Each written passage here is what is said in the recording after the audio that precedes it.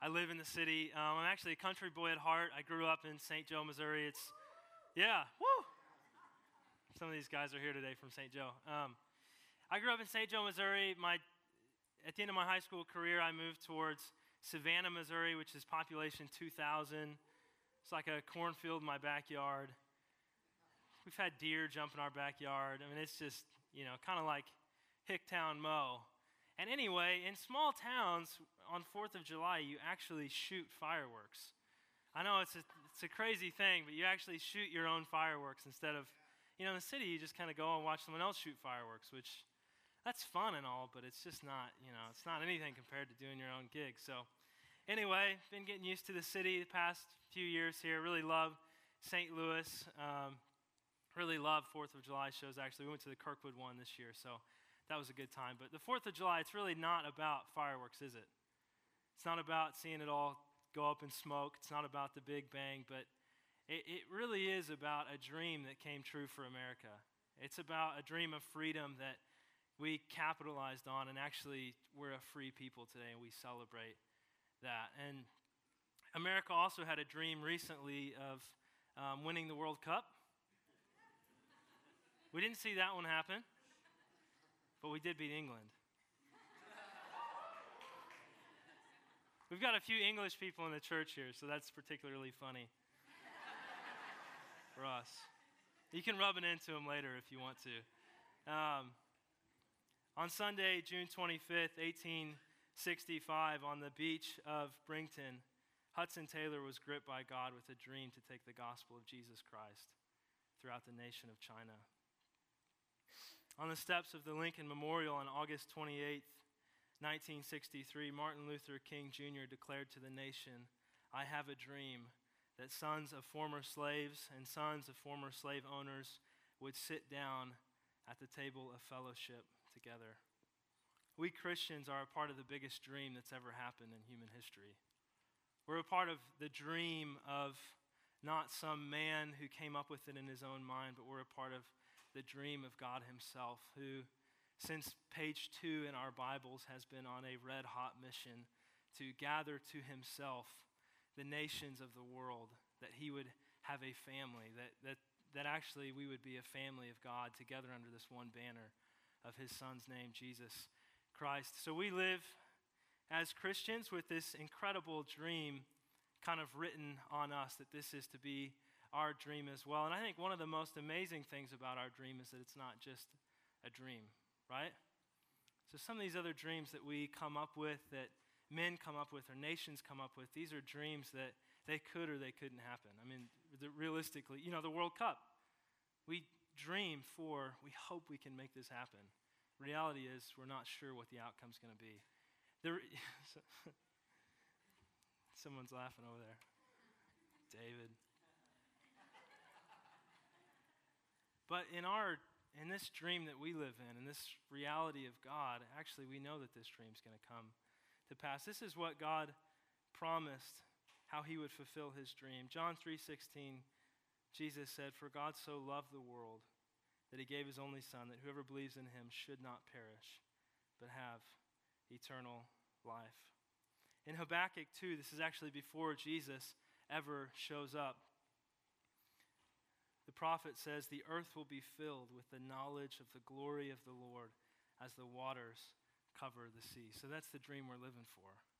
We're living for a dream where all the nations, you go to China, you go to Canada, you get all the nations, that the glory of the Lord would fill the earth as the waters cover the sea. If you're new to Christianity, that glory of the Lord, really what that means is that God's love, God's weightiness, God's character, his peace, his joy, his kindness, his righteousness, his justice would fill the earth as the waters cover the sea. There wouldn't be 1 ounce of the earth, there wouldn't be 1 grain of sand that isn't filled with the glory of the Lord.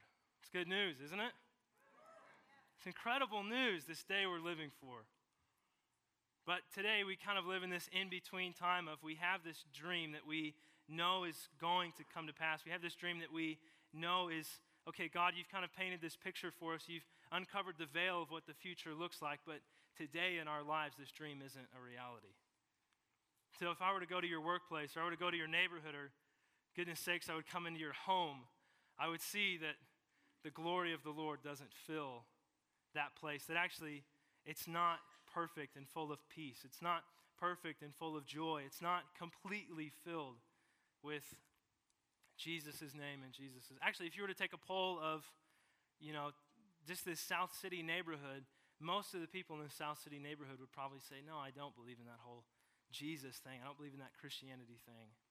If you were to take a poll at your workplace of maybe people who ascribe to Christianity but have never really believed in the true God of the Bible, many people would probably say, no, I don't ascribe to that. I don't believe in that. So we're in this place of, as the people of God, we have a dream, but our dream hasn't yet fully come.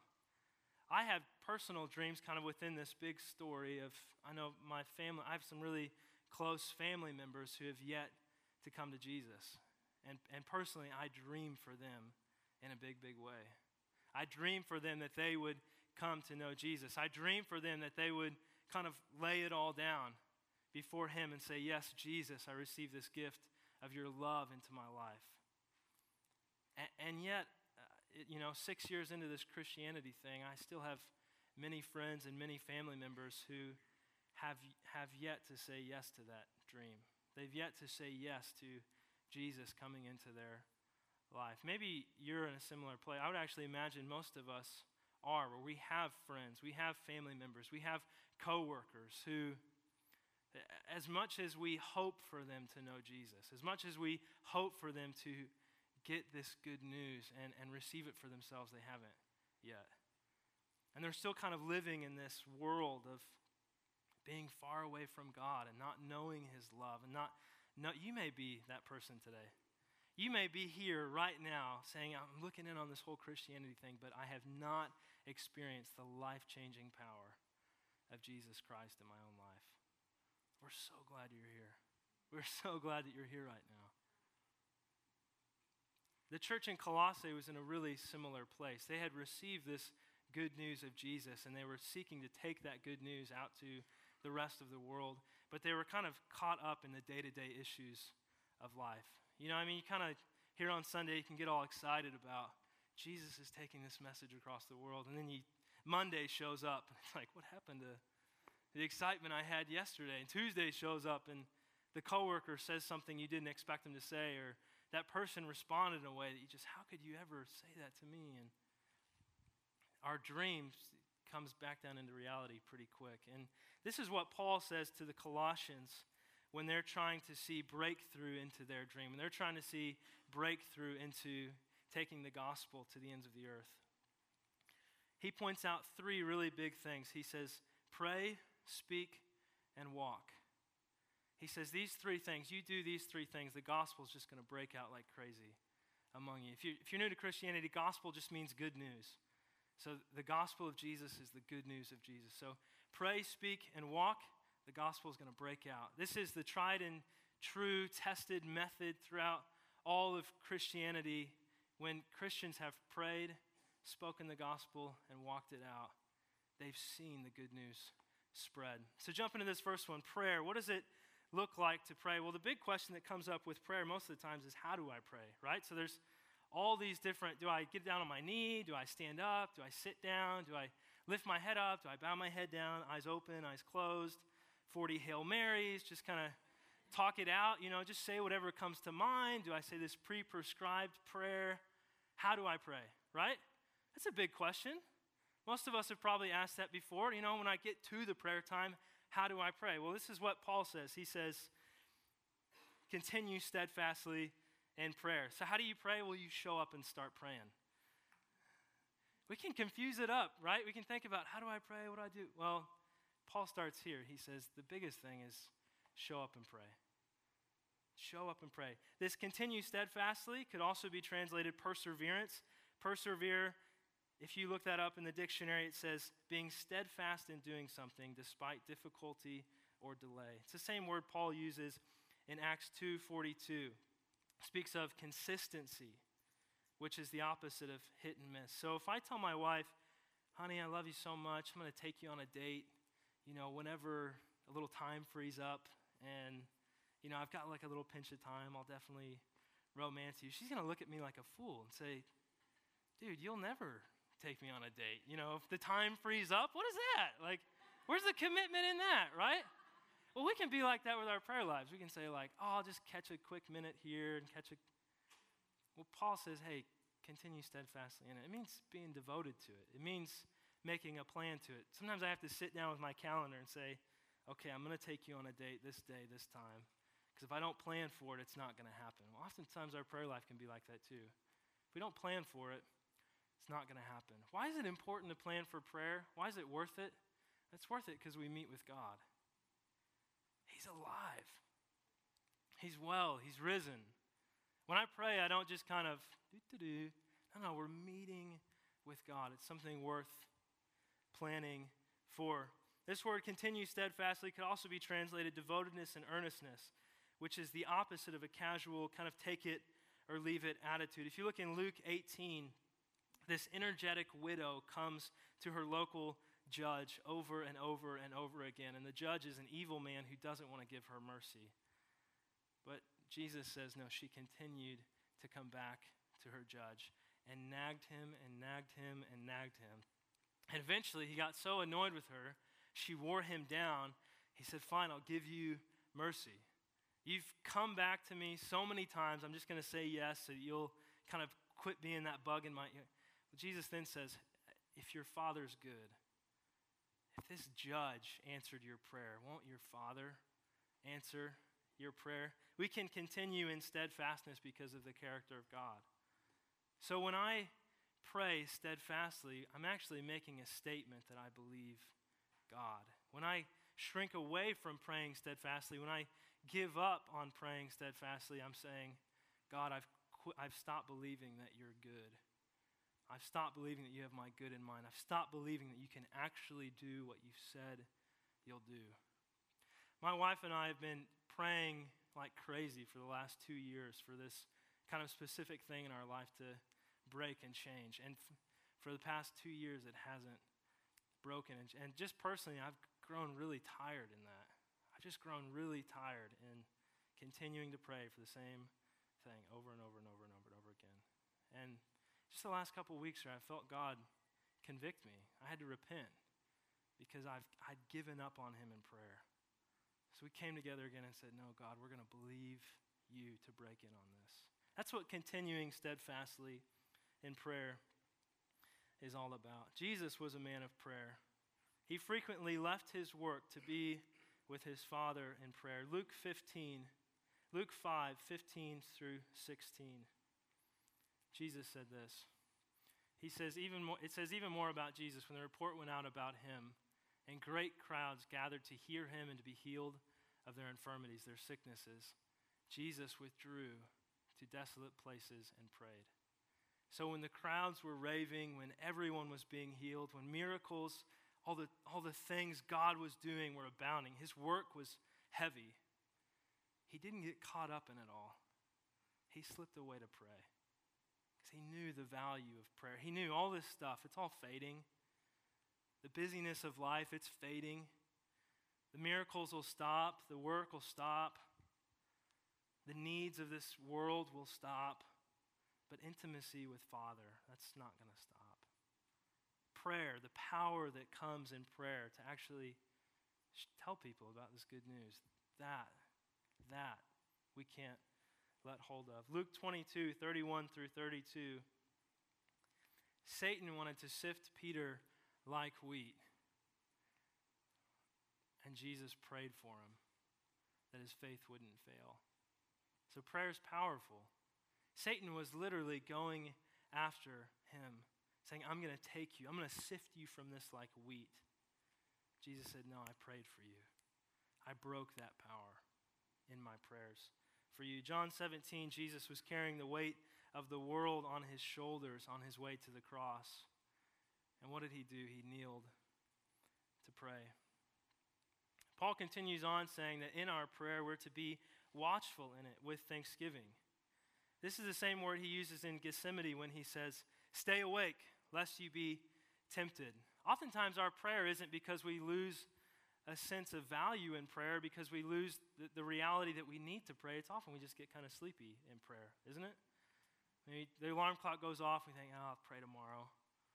Or something comes up, oh, I'll just pray later. As we start to pray, we kind of forget what we're praying about. Jesus said, no, wake up, lest you be, he says, this word about watchfulness is actually about being awake in our prayer. It's like Paul saying, hey, the kingdom advance is dependent on your prayer. Don't fall asleep on me now. It's like if a sentry were at the edge of a camp and enemies are all around ready to penetrate the camp. That sentry's one job is to stay awake. So if they penetrate, he can alarm the... Paul's saying, hey, if you need coffee in the morning, grab coffee. It works, Pound a cup before you pray. But Paul's saying, stay awake here. And actually, the way that he says, stay awake, funny enough, isn't a cup of joe. But he says, stay awake, be watchful in this with thanksgiving. One of my biggest problems in prayer is that I come to God and just start telling him about all my problems, right? I come to him and just start kind of throwing all my worries up there, and then I start thinking about them like crazy. So I don't come to God first based on who he is.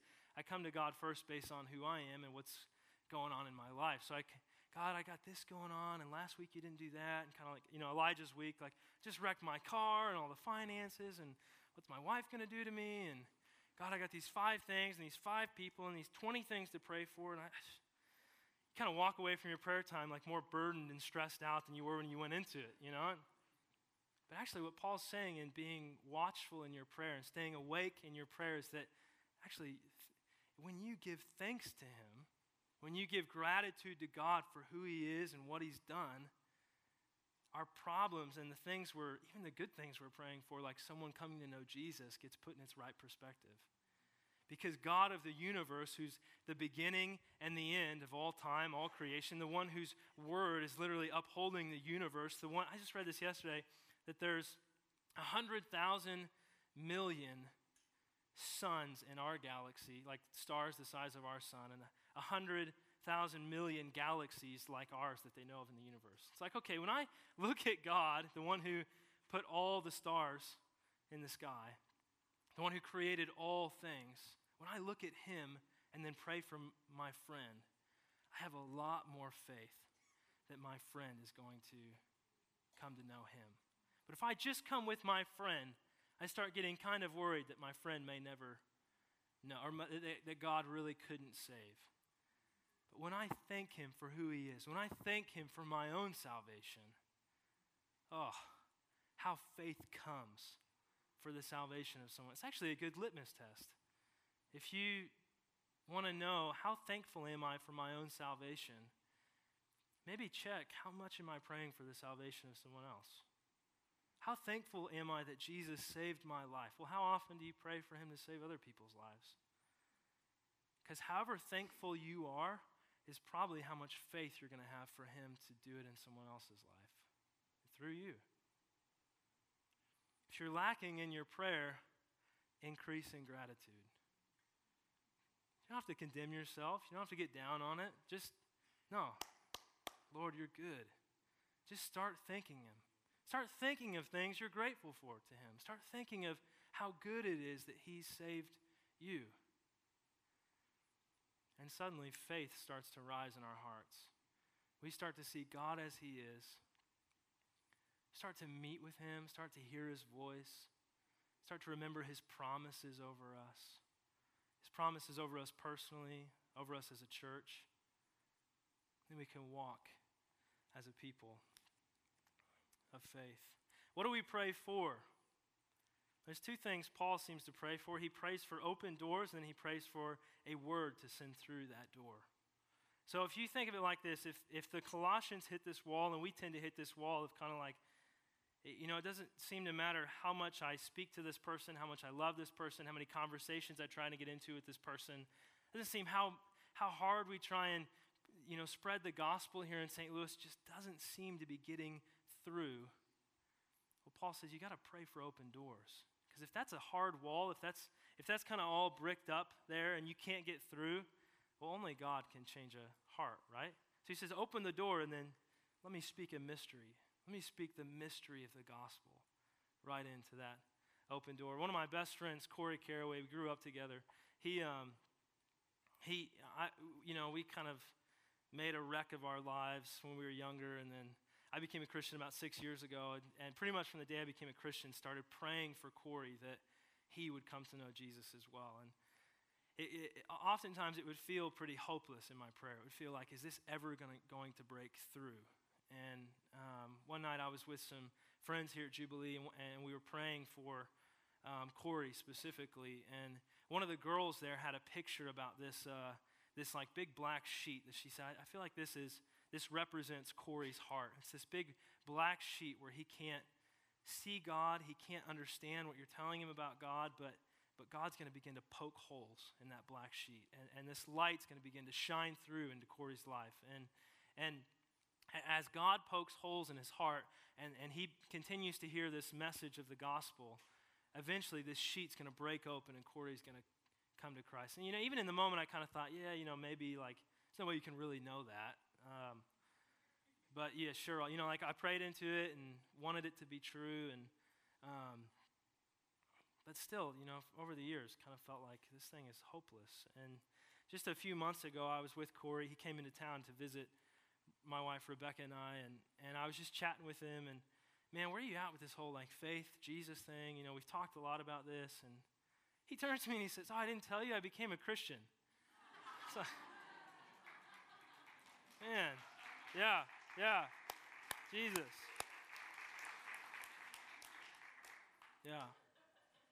Yeah, God's amazing. God's amazing how he does stuff like that. But the reality is he had a hard heart to God, just like I did, just like you did. His heart was hard towards God, and God had to open the door of his heart so that he could receive the gospel, and God did that.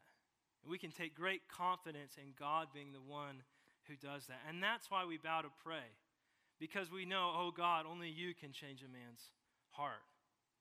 And actually in worship just a little bit ago, I felt pretty strongly that there's people just in this room right now that God's saying to you, he wants you to open the door of your heart to him. I don't know if you're someone who was raised in church, who kind of knows the religious tradition.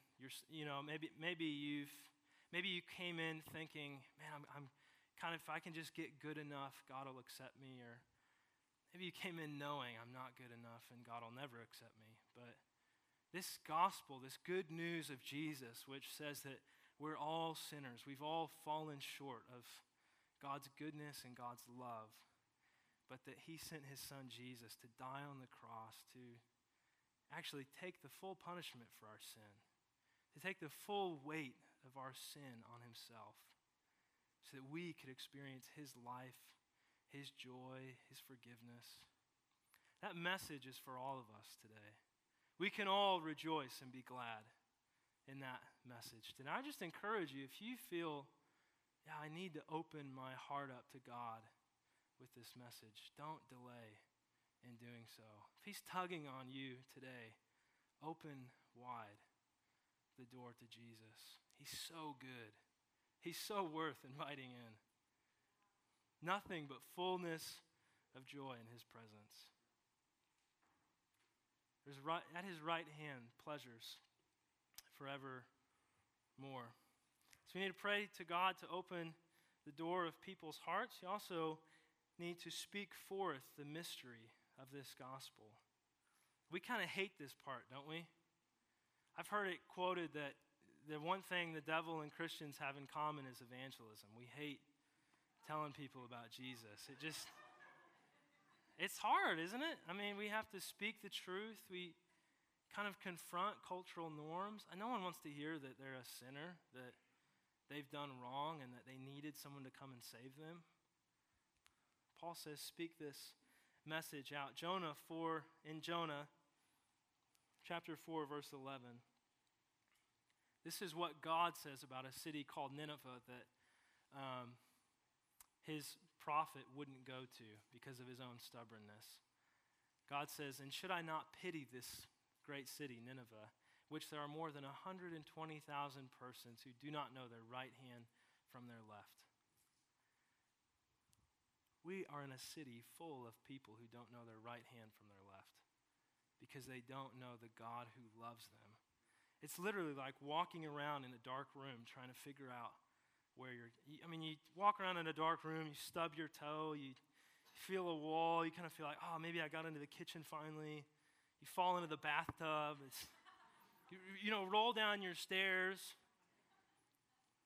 You remember what it was like, maybe, to not be a Christian? Maybe if you became a Christian later in life, you remember. It's horrible walking around in this life not knowing Jesus. Mark 6:34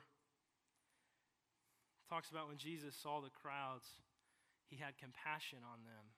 He pitied them. He felt sorry for them because they were like sheep without a shepherd. And it's funny here in this verse, Jesus didn't heal those people. He didn't pray for those people. He didn't give those people a hug. He didn't feed them.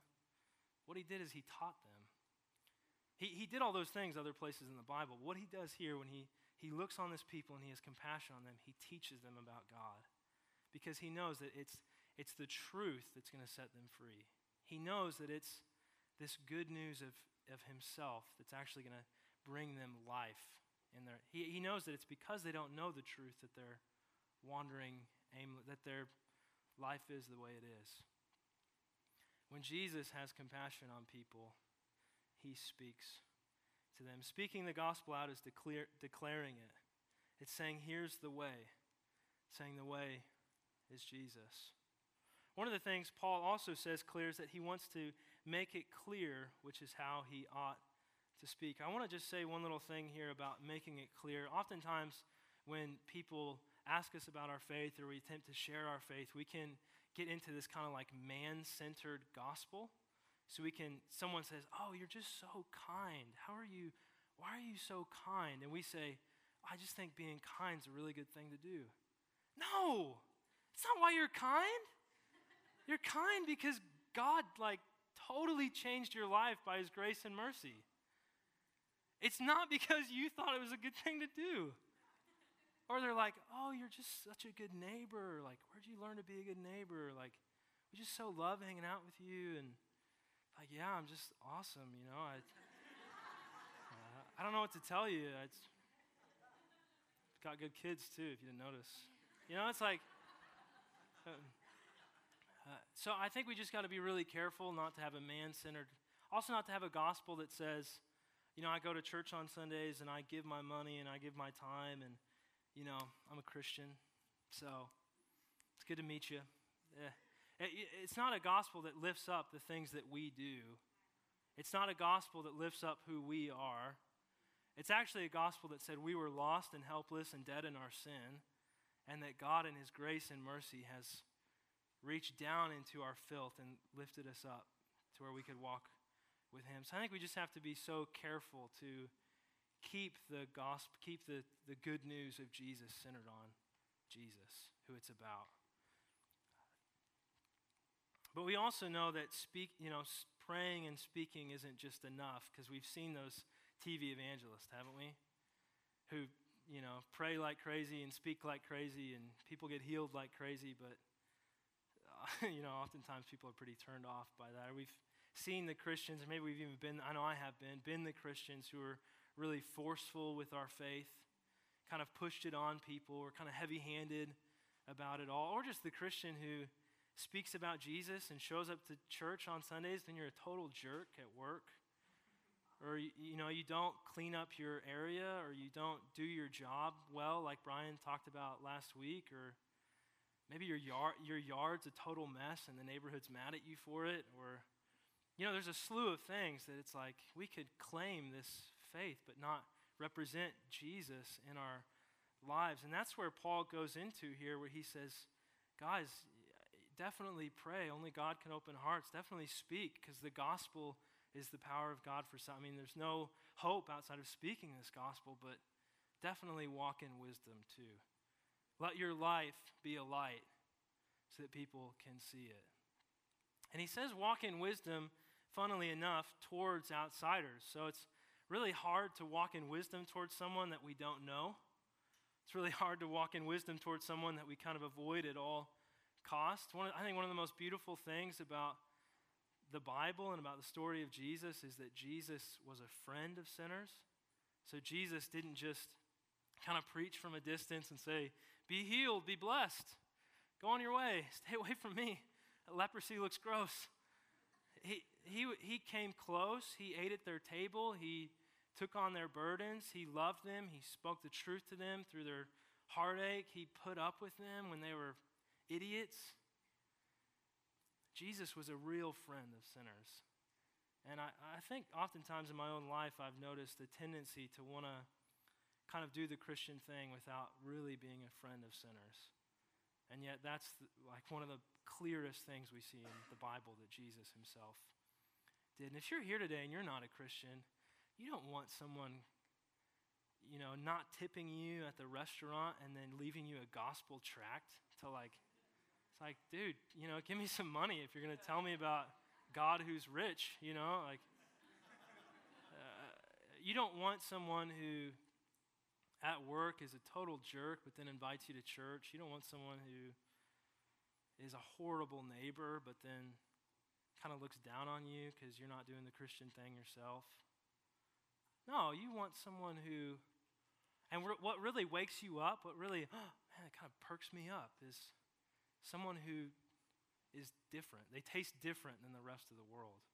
All right? I mean, Paul uses this word salty. What's salt good for? Salt's good for creating thirst, isn't it? When I eat popcorn or potato chips, I want a big drink of water after that because I'm thirsty. Well, salt's good for creating thirst. Like the flavor of being a Christian should be like being the flavor of life because the flavor of life is in us. It's kind of like if you were to walk up to someone's door and, imagine that the house is kind of their heart and the door is the way in and we're praying for open doors, but we walk up to their door and knock on it and say, hey, can we come in? I want to spend some time with you. I want to share this amazing God I know with you. I made a lasagna. It smells delicious. They can kind of smell it through the door. Oh, it smells good. It's great. I'd love for you to come in. That'd be wonderful. I'd love to eat that and taste of that and know that. That would probably help that person open the door of their heart to you. If you come up to that door with fragrances that aren't so lovely, giving off a scent that no one wants to be around, it's kind of like, oh man, it's great to see you. Talk to you later. Don't let the door hit you on the way out. I mean, it really does make a difference in, are they going to let me in to get to know them, or are they going to keep me out? Well, guys, if we don't smell that good in our life, I mean, smell here kind of, compare that to walking in wisdom toward outsiders, being salty in our life. If we don't smell good, if we're not walking this faith out with the genuineness of who Jesus is, with the love that Jesus has, with the grace that he has, with the truth that he has, people aren't going to be that attracted to what we have to say or bring. Paul says, make the best use of your time. This verb, I'll try and pronounce it, exaggerazo, is a compound verb made up of the preposition out of and the simple verb by. So if you were to put these together, this make the most use of, it would actually be to buy out of, to buy the time out of. And if you look at a parallel text in Ephesians 5:16, Paul says to the Ephesians, he says, make the most use of your time because the days are evil. So if you put this text with the Ephesians text, so buy the time out of, and the Ephesians text which says, make the most of your time because the days are evil, Paul's saying, buy the time out of because the days are evil. So it's kind of like there's this big river of life that's all leading towards, it's this river of evil that's leading towards destruction for all people and all things. So anyone who's not following Jesus is in this river, kind of pushing all people and all things towards this destruction, this evil, this chaos, this darkness that we've felt in our own lives before. And Paul's saying, this life is going down this river, and as believers, we can buy up the time. As believers, we can literally purchase back time from this river so that it can be used for God's glory. And if you think about this making the most of every opportunity, essentially what Paul is saying is there's opportunities all around us where we can buy up the time for Jesus' kingdom. Jesus with the woman at the well, it's a story of Jesus going through this town, Samaritan, and you're not supposed to talk to Samaritans, and you're not supposed to speak to women, but Jesus is thirsty, so he goes to a well. There's a woman who's a Samaritan, and I think what he sees is, I can buy up a moment here. There's a moment here I can buy up. She's a woman, she's a Samaritan, I don't care. He starts speaking with her. And actually, he leads her to the place of coming to himself. Why is that? Well, I think it's because he saw this woman is caught in evil. She's caught in this river of destruction, and I'm going to buy her up for myself. I'm going to buy up a moment. You and I have moments all the time to buy up, whether it's a car ride with a coworker that we wouldn't have expected, an unusual crisis of a friend where we can jump in and intervene in love for them. It's crossing paths with an old friend, seeing your neighbor out on the street, taking a few minutes just to say hi to them, checking in with a coworker when they seem distraught. I mean, the list goes on and on and on and on and on, but the point is there are moments all over. There are opportunities literally just ablaze out there that we can buy up for the kingdom. I'm so impressed with some of the people in this church. I hope I don't embarrass John Donjon, but John is just he's a father here in the church. He has a few kids, and kids are doing great. Him and Pat been married for 26 years. Woo! And John has been neighbors with this guy across the street for, I think, something like 20 years now, and has been praying for his neighbor, loving his neighbor. They hang out with their neighbors, and their neighbor kind of hit this crisis in life where John was able to talk with him. And John just felt this opportunity to buy up a moment. And John shared the gospel with him, and the guy came to Jesus. It's just amazing to me how so many people in our church are doing just that, just buying up moment by moment by moment. David Quad, it's a good friend of mine. He works at Supplement Superstore, and there's a new guy that joined the store. Younger guy, quite a bit younger than David. And David had two options. He could have went the option of, I'm kind of going to harass this guy, treat him like the younger guy, have him run all my errands, be my, kind of give him a hard time. But instead, he takes this guy under his wing, loves him, befriends him, invites him to a big barbecue we were all doing, introduces him to all his friends, so he has friends now that are older than him, and the guy feels like, oh yeah, this David guy is really awesome in my life. What was he doing? He's buying up a moment. He was buying up a moment where it could have just been another coworker in the day, but no, it was an opportunity to buy up the time. Paul goes on to say, let your speech always be gracious. You could interpret this one of two ways. It could read, let your speech be influenced by divine grace. So let your speech be influenced by God. It could also read, let your speech be full of grace. So let your speech be full of the grace that you've received. Kind of like Jesus says in Matthew 10, freely you've received, freely give. Kind of like, okay, you've received this grace, now let your speech be full of it, or let your speech be influenced by God. I think both ways we can see in the Bible are backed up and they're good. We can take both of these and say, yeah, either way Paul meant this, it was of God. So the first one, influenced by divine grace, really that's walking in the Spirit. If we walk in the Spirit, tuned into God's voice, praying at all times in the Spirit that God would lead us and direct us, our speech with people can be influenced by divine grace. If speaking full of grace, really that comes from a place of understanding what God has done for us and then giving that out freely. Just like it was in Matthew 10, if I realize that he's loved me, that he's cared for me, that he's sought me, that he's pursued me, that he's fought for me, that he laid down his life for me, in seeing that, in living in the good of that, I can fight for other people.